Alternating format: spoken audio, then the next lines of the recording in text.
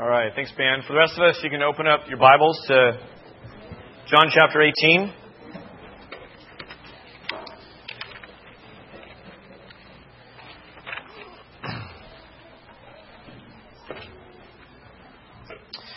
This morning, we're going to just continue in what's been going on here with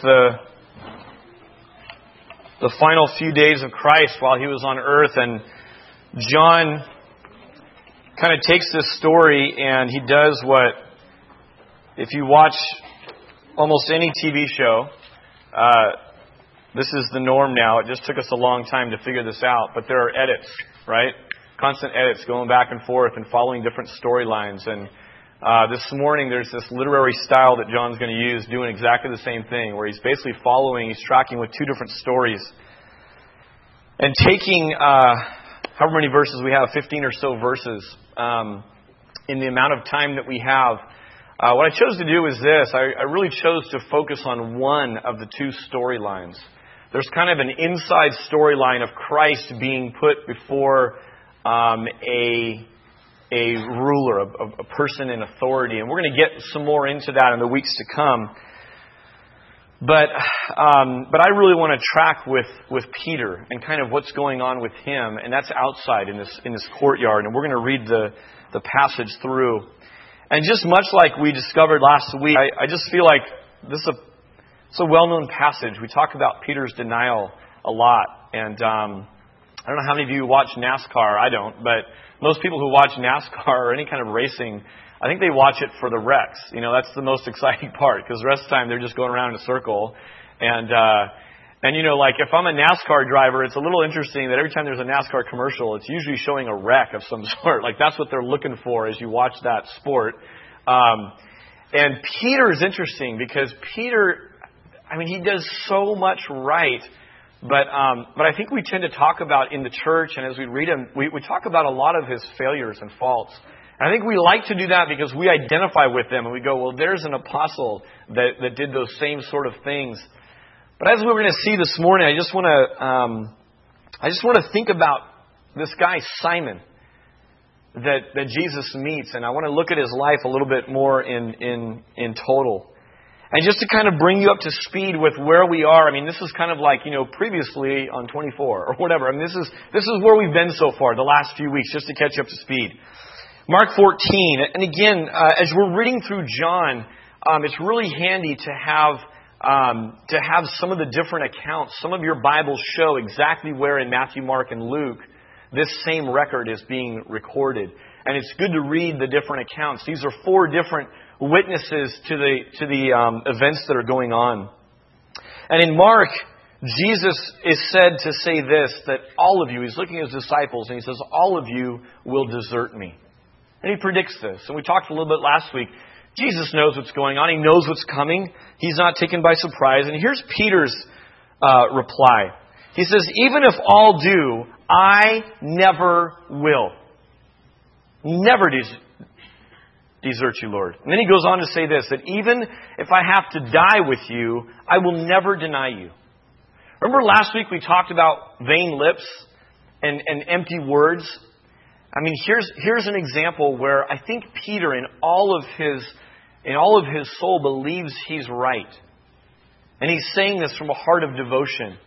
But really, as we see the events play out, those are vain lips, giving empty words to Christ. And here's what Jesus replies. He says, the truth is, and then he goes on to point out that actually you're going to deny me 3 times. And just that knowledge that Jesus knew Peter better than Peter knew himself. There are times that you just say, I'm going to do this, or I want to do this, or Lord, this is what I'm all about. And I think the key is to being receptive. The next day in your quiet time, what you hear in the Word is, the truth is XYZ. And to hear that. And we're going to look at what Peter has to say about this. It's been a long day for this guy, Simon. In modern vernacular, he'd be Simon Johnson, right? Simon, son of John. And Jesus comes and lays eyes on him and begins to dialogue with him. And now we're at this really long day for him. First, there's been this most inappropriate foot washing episode, right? We looked at that in John chapter 13. Not only was that inappropriate and really awkward and got his heart pounding going, what is going on? that our teacher, that our master, that the one we've devoted our lives to is kneeling down to wash our feet. But it's followed by this double rebuke. Remember what Peter says? It gets to be his turn. And what does he say? Never, Lord, I'll never have you wash my feet. And what does Jesus do? He corrects him. He rebukes him. He says, unless I wash you, you'll have no part of me. So what does Peter do? All the way to the other side. Then wash all of me, Lord. And what does Jesus do? He rebukes him again. And he's just got these boundaries on. Peter, you were wrong on this end. Now you're wrong on this end. You don't need to be washed. So Peter's just confused by that and hurt by that. And just like if we were friends and I were to rebuke you that way publicly, and you put yourself out there, you'd be hurt by that. You'd be confused by it. Moving on in the story, I mean, these are just some of the highlights or lowlights, however you want to look at them. But we looked at this a little bit last week and the week before, that he was caught at his post asleep 3 times, right? Comes out, and here he's saying, I'll go to the death with you. Even if all these other chumps, they may not, but I'm going to do it. 3 times Jesus comes and finds him asleep. The 3rd time it says Peter didn't know what to say. One of the few times Peter's stumped. He doesn't have anything coming out of his mouth. And then last week we talked about this, that he comes out swinging with a sword. And these fishermen hands have no idea, I think, how to wield the sword quite properly. And that ends up in just an epic failure and more rebuke. Jesus commanded Peter in front of these couple hundred soldiers, in front of the whole thing, put away your sword. And he's trying to do the right thing. Time and again, I think what he does is the wrong thing. But I think with the right motives. And I really like looking at Peter's life because I think so much of us identify with him.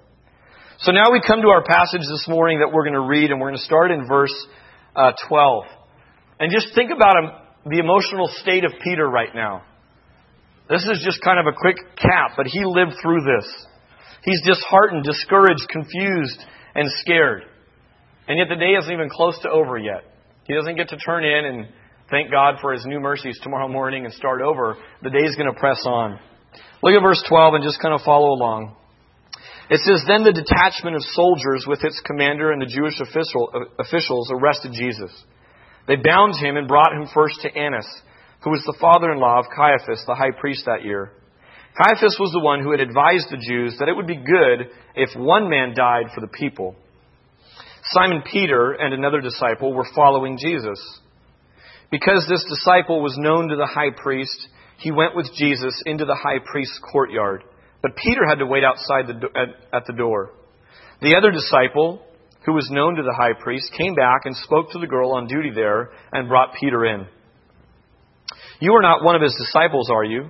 The girl asked at the door. He replied, I am not. It was cold, and the servants and officials stood around a fire they had made to keep warm. Peter also was standing with them, warming himself. Meanwhile, the high priest questioned Jesus about his disciples and his teaching. I have spoken openly to the world, Jesus replied. I always taught in the synagogues or at the temple, where all the Jews come together. I said nothing in secret. Why question me? Ask those who heard me. Surely they know what I said. When Jesus said this, one of the officials nearby struck him in the face.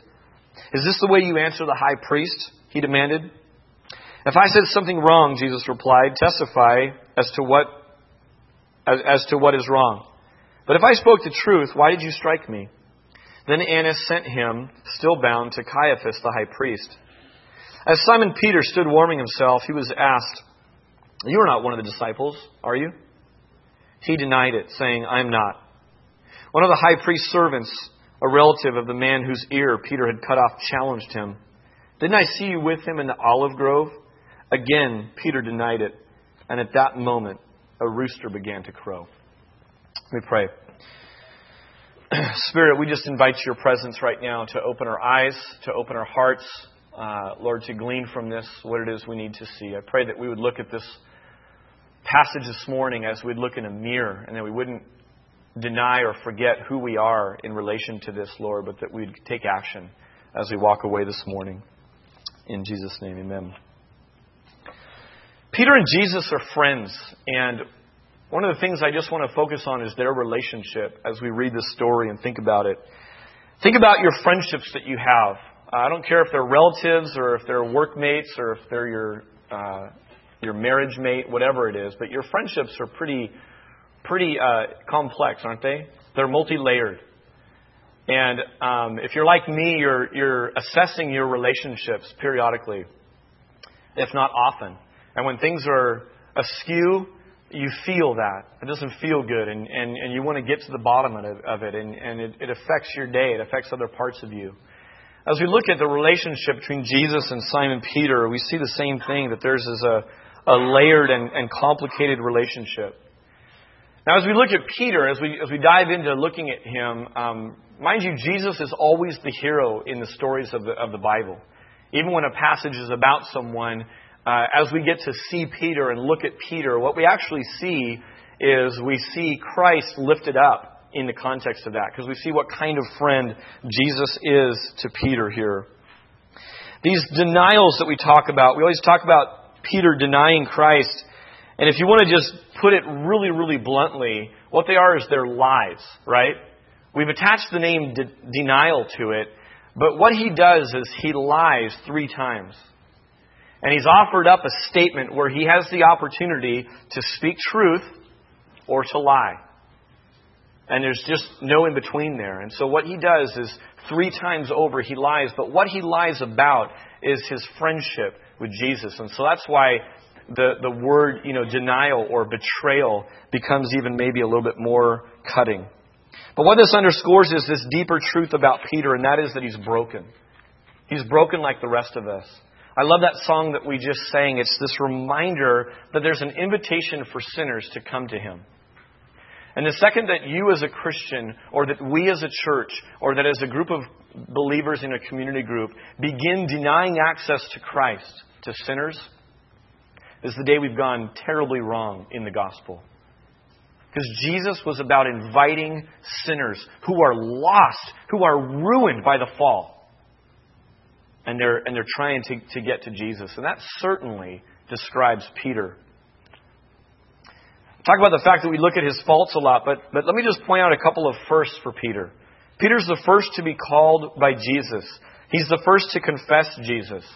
If you read through the Gospels, all 4 accounts, no matter which guy is reproducing the story, Peter's always listed first.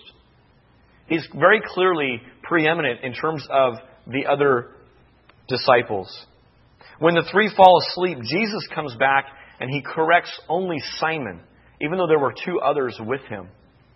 And so in some ways, Peter actually becomes a representative for the 12 at times.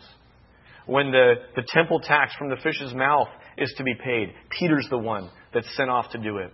There's all these things where Peter is kind of over and above the others in some ways. Peter's given this new identity, this new title by Christ. We always refer to him as Peter. That's what I hear most. But if you read through the Gospels carefully, you see Jesus never really calls him that. Jesus calls him by his given name Simon, which is a super, super common name.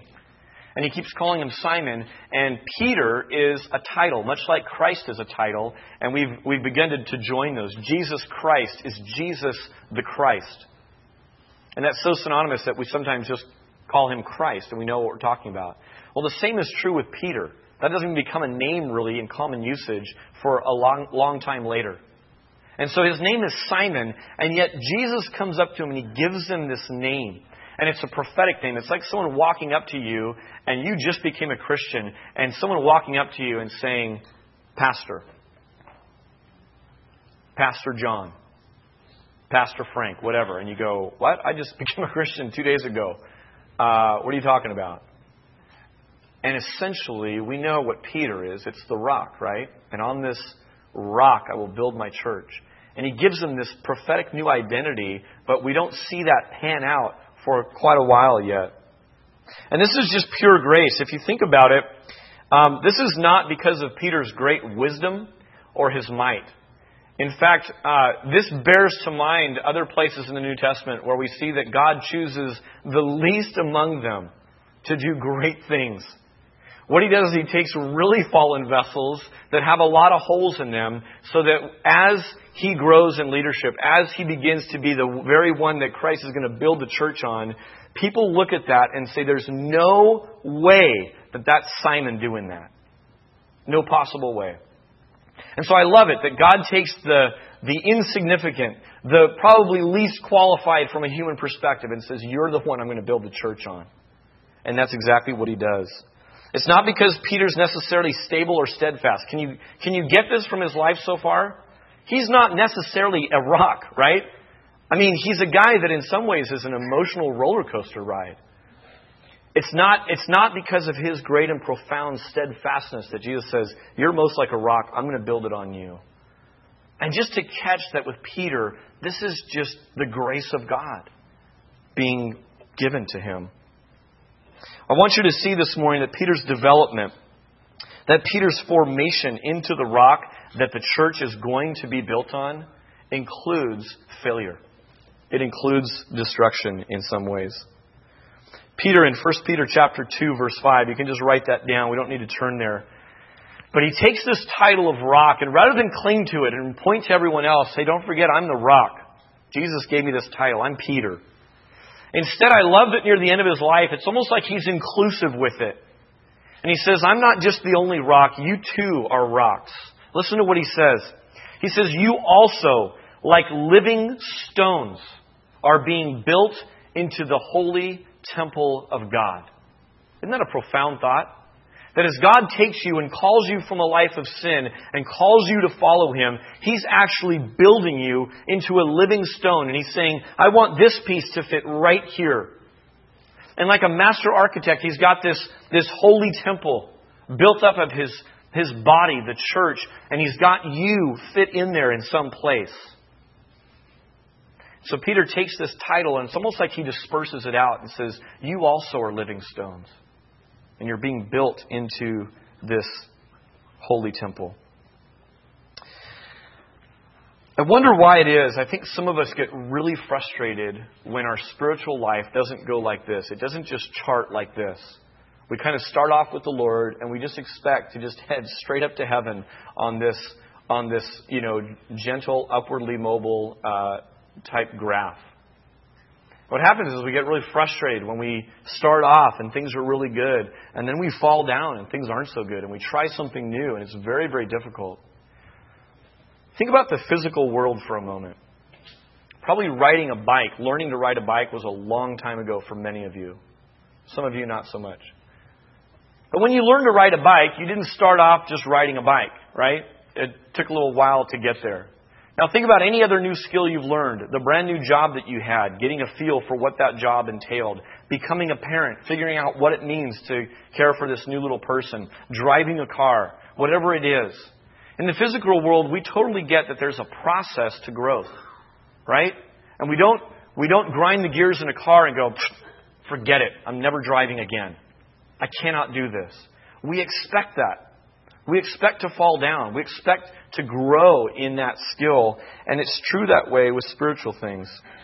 One of the kids' devotionals this week, Ethan came to me and I said, hey, have you had your quiet time with God? He said, yeah. I said, what'd you do? And so he was showing me and it was all in the eye. And so he had to go look up some facts on the computer about the eye and this and that. So we were talking about the eye and I said, well, why are you talking about the eye?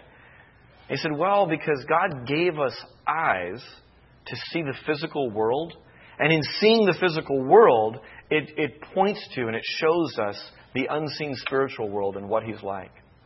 And I go, wow, that's pretty profound, It's good. I'm going to write that down. But we just talked about that when you look at the physical world, you're able to see an unseen God. And I want you to think about a skill that you're really good at right now, and you don't even think twice about it.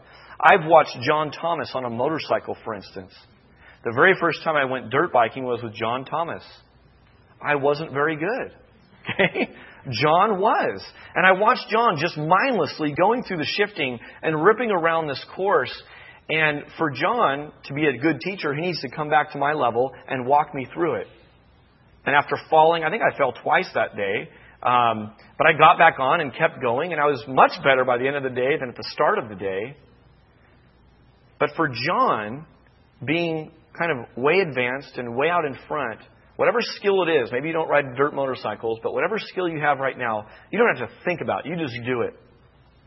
I want you to think back to how you began that task, how you were at the very beginning of that. And as we talk about spiritual development, as we talk about spiritual formation, I want you to just have some grace and some patience for you in your life that you are allowed to have failures. You're allowed to have dips. And God's going to take those, come alongside like John did with me on a motorcycle, and correct them. And say, no, this is how you do it. And you're going to get back up and do it some more. We did something this a couple weeks ago at camp called the Screamer. And this is a thing that you stand on this high platform and praise God for strong ropes, because if you didn't have that, it'd be really bad. But basically you take this plunge right off this platform. And I got to be at the bottom and take pictures and video of these kids that were doing this. And what was so cool about it was to see them taking their belief in the fact that this will hold them and that they will be okay. And not just saying that, but taking that step off. And some went forward and some went backward. And most screamed on some version. You know, there was the girl scream, but there's also the guy scream, which is which is kind of like the guy scream. They're screaming, but they're doing it in a guy way. And it was just such a cool thing to sit there and watch these kids coming, one after another and doing this thing. And as you looked at that sequence of them just flying off of this thing, it makes you think about the word belief. I want you to do me a favor and write the word belief down on your paper for a second. And as I was looking at this word and this thing that we all struggle with sometimes, and we just pray for more faith, what we see right in the middle of it is this, and I hadn't really caught this until this week, but we see this. It's not going. There it is. This word lie just is right in the middle of belief. And as you think about it, as you think about your own spiritual development, probably many of us in this room, as I look around, I know many of your stories, but many of us took a point of commitment where we stepped off the plank. We said, I'm going to do this. I'm going to follow Christ. And like Peter, we left something. We left nets. We left relationships. We left patterns and habits of our old life behind. And we've seen Christ do a remarkable work. But at the same time, as we're in this process of belief, denials are present within us. Lies are right there with us, accompanying us along the way. I love this prayer that's found in the Gospels, and it says this: Lord, I do believe. Help my unbelief. That's one of the shortest, most profound prayers that I have used time and time again. And I would give it to you as an offering saying, would you just put that in your arsenal? What that's saying is, God, I want to be totally open and honest before you because you already know me anyways.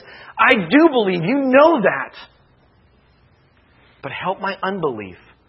Because unbelief is right there with me. Lies are accompanying my belief system right now. I'm under attack. I want to give to you two examples from Peter's life where I see this. I think there's many more we could point to, but two just jumped out to me. One is Peter walking on the water. So again, we talk about this, and you can attack this story from different angles. Sometimes people miss the tremendous triumph of faith that it is for Peter to say, Jesus, command me to come to you. And he gets out of the boat, while the rest of the guys are not getting out of the boat. All the rest of the guys are at the top of the Screamer platform, and Peter's going, tell me to jump. I can do this. You can do this. So it's a huge triumph of faith that he does this. But isn't it true that right in the midst of his belief, that took tremendous faith. It took tremendous belief to believe that he could do what Jesus was doing. Right in the midst of his belief, what does he do? He believes a lie. The lie is this. He begins to look around at his circumstances. He begins to look around at what we would call reality and think in his head, I shouldn't be doing this. There's no possible way I can be up here above the water. And as soon as he takes his eyes off Jesus and begins to look around, he begins to sink. What he did was he listened to a lie. He was looking at truth personified. He cried out to truth personified. And he asked to do a miracle, basically, and he did. And he's in the process of incredible belief. And right in the midst of that, along comes a lie. What does Jesus say? He says this: why did you doubt? So doubt's right there. Here's the second one. When Peter confesses Christ in Mark chapter 8, records this. He says this, "You are the Christ, the Son of the living God." Remember this? Who do people say that I am? We talked about this a couple weeks ago. And Peter says this. And Jesus, I think just in a great way, he says, "You're blessed, Simon.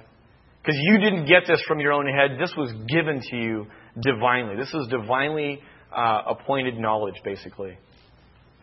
In almost the same breath, go down to verse 31 in that same chapter, and what you have is this, that the Messiah will suffer, the Messiah will be a servant, the Messiah is going to die. Jesus begins to map out where he's going. And Peter, who had been following the teaching of the day, which says the Messiah will never do any of those things, begins to correct Jesus' theology. You remember this? Jesus, come here. We have a little chat. You're close. And that's the other thing Peter's the first of doing, is he's the only disciple I can find that ever says no to Jesus. This is really one of several denials for Peter. He says no to Jesus on numerous occasions as you go through his life. And so Peter now is rebuking Jesus, correcting Jesus' theology, and Jesus says one of the most shocking, stern rebukes I can possibly fathom, and that is, "Get behind me, Satan. You have the things of man in mind and not the things of God." If that didn't shut up Peter, I don't know what does. But Jesus just called him Satan. Right in the midst of belief. Do you see this? This lie comes pouring out. The belief is, you are the Christ, the Son of the living God. He confesses exactly who Jesus really is. And in almost the same breath, turns around and is siding with and accomplishing the work of Satan by being a tempter to the flesh of Jesus. And it's almost frightening to me to see this, but I resonate with in my life where belief and doubt and lies are right in the same scenario. Right in the midst of a day where you're on a mountaintop, you can experience the lie and the absolute derailment of your faith. It's always there. It's always present. And see this from Scripture. In the same breath, Peter's lips pour out divinely revealed praise and demonic self-interest. In one step, he's just achieving these spiritual heights on the waters. And in the very next, he's sinking to the depths, almost near death. And it happens like that, in a flash. What about you? What about you and your belief system right now? What about you and your faith with God? What about you and your friendship with Christ? Isn't your friendship with Christ layered and at times complicated? I wonder for you if you resonate with this idea that this living a life of faith is not about making statements. It's not about signing a card. It's about our lips. It's about our feet. It's about our actions. It's about our doubts. It's about our faith.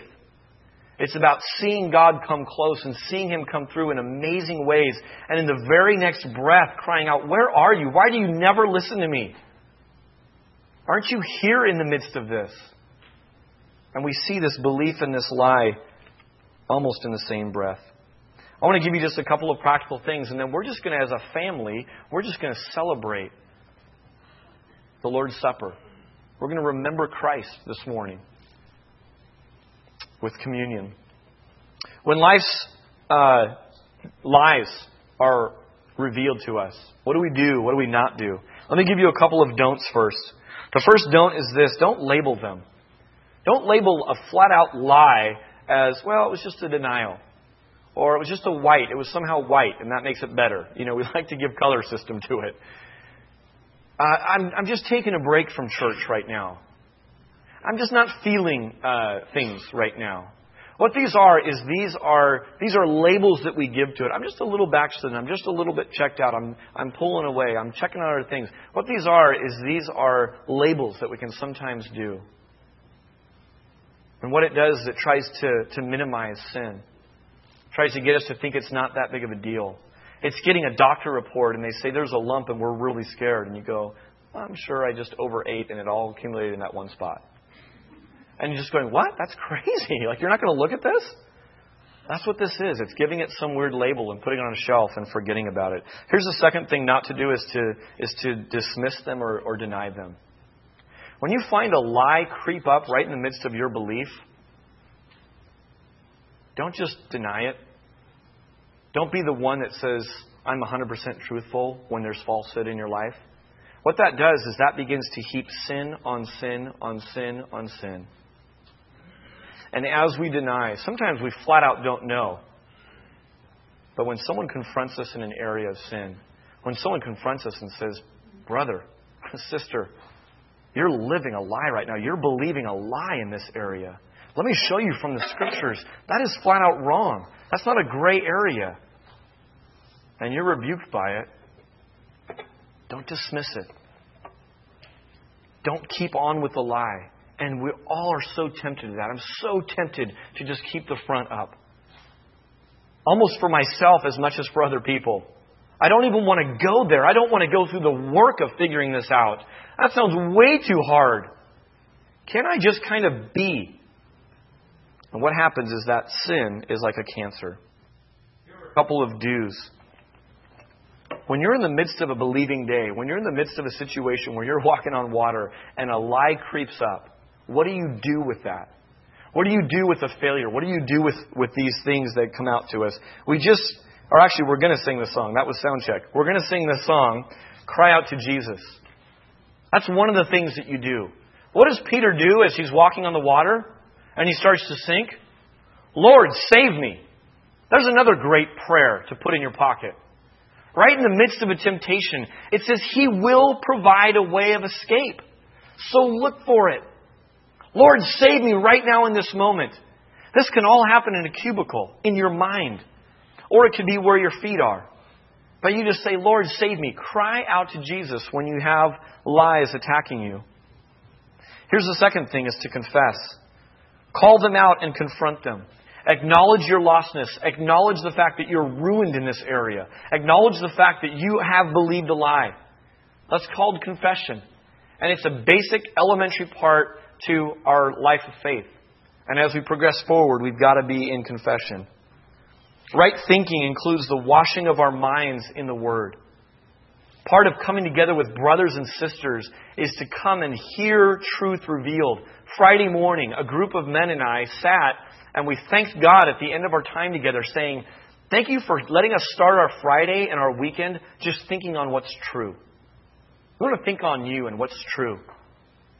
And so doing that and coming and confessing. We looked last week at the way Jesus sustained was obedience and prayer in the garden. Go to a place of a garden where you can go and just confess and cry out. Thirdly, I would say this is repent.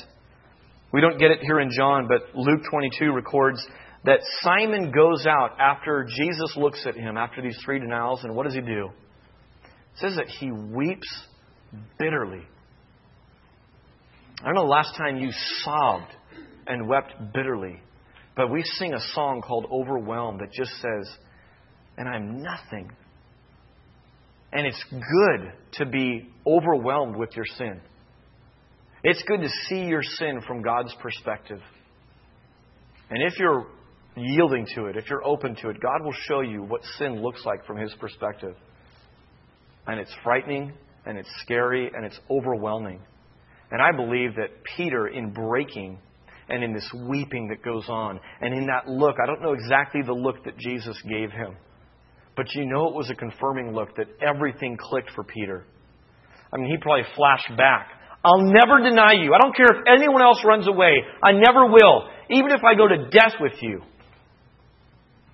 And then Jesus just, I think lovingly, but pretty bluntly saying, well, the truth actually, Peter, is this. And then to have it come to fruition so soon after. And to just go, man, where was my resolve? Where did it all go? Why am I in the dumps again?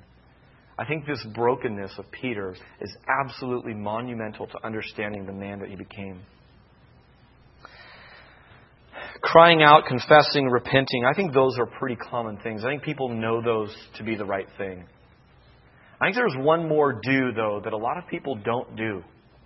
They leave it at that and wonder why they keep getting pummeled. They keep getting bullied in their spiritual walk. And they find themselves stuck year after year. Here's the third one, is fight. Fourth one, actually. Don't just cry out to Jesus, Lord, save me. Don't just confess it and agree with God about your sin, although those are very important. Don't just repent. which is to weep over your sin and turn from it. It's to fight. In that moment of temptation, in that moment of lie coming at you, it's not to make allowance and side with the enemy, but instead to resist, to fight. The father of lies is Satan. So when you're being lied to, that is demonic activity happening in your life, in your family. In the same way you would never let any kind of intruder into your home after you've locked it up. You wouldn't just say, well, they're here now. Want some coffee? We've got a spare bedroom. You're going to fight. And you're going to say, you're an intruder. You're unwanted here. You're not allowed here. And with spiritual warfare, with spiritual weapons, you fight that intruder. Whether that be in your mind, whether that be in your actions, whatever it is. And that's why we need each other. Call up a brother in that moment and say, right now I need prayer. I approached someone in this room today and I said, I want you to know that this week, while I was driving, your name and face came to me so crystal clear. I mean, I'm constantly thinking about people and praying for people. That's not abnormal. But often, God will bring a very specific person and face to my mind. And here they are at church with me, and I love that. And I just go, man, I want you to know, brother, I was praying for you right then and there. Sometimes I'll call that person right then and there and say, I want you to know, I've been praying for you the last 10 minutes because God put you on my mind. That's the fight that we're to be involved in. I love that Peter, as an old man, as he's writing 1st and 2nd Peter, you can almost hear echoes of his life as this young guy, as this new Christian. And you can follow his track record through the Gospels because of the Gospels and Acts, really, because of the Bible that we have recorded for it.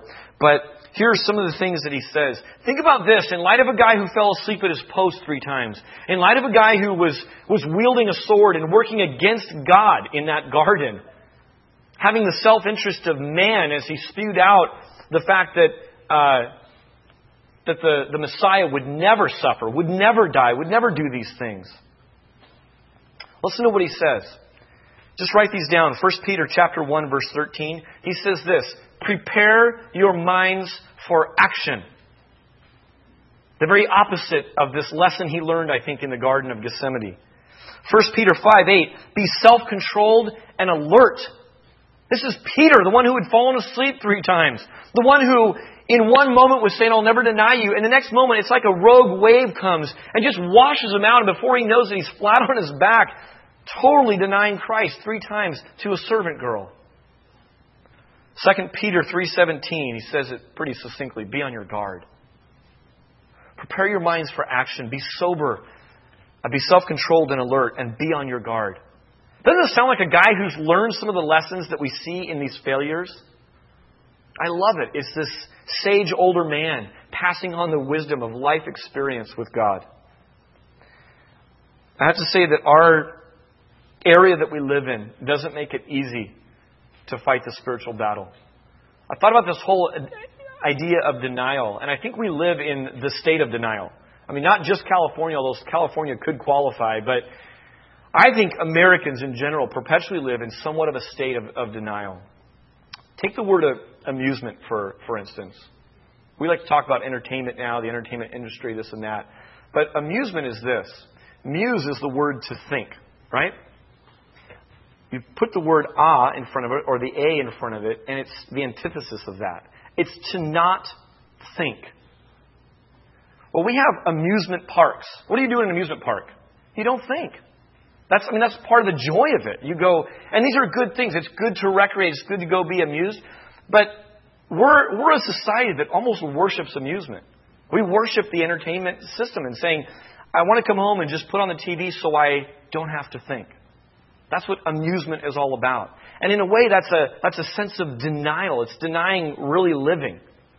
I thought about this thing called the World Wide Web, and it's probably appropriately named because the web, it entangles you.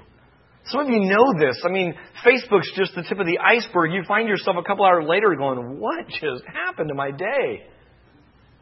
I'm supposed to be at work, and here I am, taking a quiz about what? Or finding out what character I am. Shooting people in mafia. I don't understand all this stuff, but I see it going on. And it's this web, and it can entangle you and eventually just kind of wrap you up where you're just every day becomes about that. And that's a version of denial that we have to fight against. I think if we're not fighting against the entertainment industry, we're slowly being sucked in and swallowed into it. I want to close with this. Matthew 5, chapter 3 says this, "Blessed are the poor in spirit, for theirs is the kingdom of God."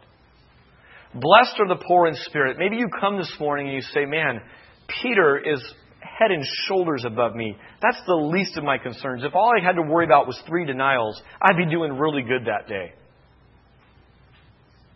Here's what I would say to you. As we go to celebrate communion in just a moment, band, why don't you come on up? I want you to say that if you're at a place where you recognize, I am penniless, I am broke, I am helpless to give anything to God, I would say what that does is that's an initiation, that's a first step in being qualified for the kingdom of God, is to recognize your poverty. Is to recognize it's not about what you're bringing to God. As we come to the Lord's table, it's not you coming and saying, "Okay, God, here's why we can be tight again. I know I blew it on Monday. Wednesday was rough. But I've been doing really good these last 48 hours. Are we good?" That's not what the Lord's table is about. The Lord's table is about this. It's coming empty-handed. It's about recognizing the fact that you're broke. It's about agreeing with it and saying, "God, any good thing I have, any good thing I'll ever do comes from you." And Jesus says, "Come, ye sinners, welcome." Recognize that you're ruined. Recognize that you're lost. Recognize that you're broke. Part of your development is coming to that place again and again and again. The opposite of that is turning into a Pharisee. It's turning into those who think they're spiritually rich, who think they're the spiritual haves and look down on the spiritual have-nots. So if you're at a place of brokenness this morning, welcome. You're in great or not so great company, however you look at it. We're going to celebrate, but here are the things I want you to keep in mind. 3 things. Come to Jesus for salvation. If you've not begun a friendship with Jesus, that's what this story is all about. If you're denying Jesus and you don't know Him right now, that's the way you were born to do. The whole reason God sent His Son, the whole reason we're going to celebrate the cross, is so that there's an open door of relationship and friendship. Come to Jesus for salvation today. Secondly is to repent and weep over your sin and failure. I loved last week just praying with some men who God was moving in their life and confession was pouring out. That's what this place ought to be about. These songs aren't a show. These songs are an invitation to worship and to communicate things in your heart and soul that you're trying to say. Maybe for some of you this morning, I would just challenge you to do this. Would you just revel in the broken body and blood of Jesus? I mean, just celebrate it. Really be happy about the fact that as you take and hold a piece of bread and you hold a little cup of juice that represent the shed blood and body of Christ on the cross, you revel in it. There's nothing that could make you more excited. Nothing that pleases you more than the fact that God chose to crush His Son. You know why Jesus died? It's so that Peter didn't have to. It's so that Peter didn't have to come and pay for his denials. It's so that you don't have to. That's why we celebrate the Lord's table.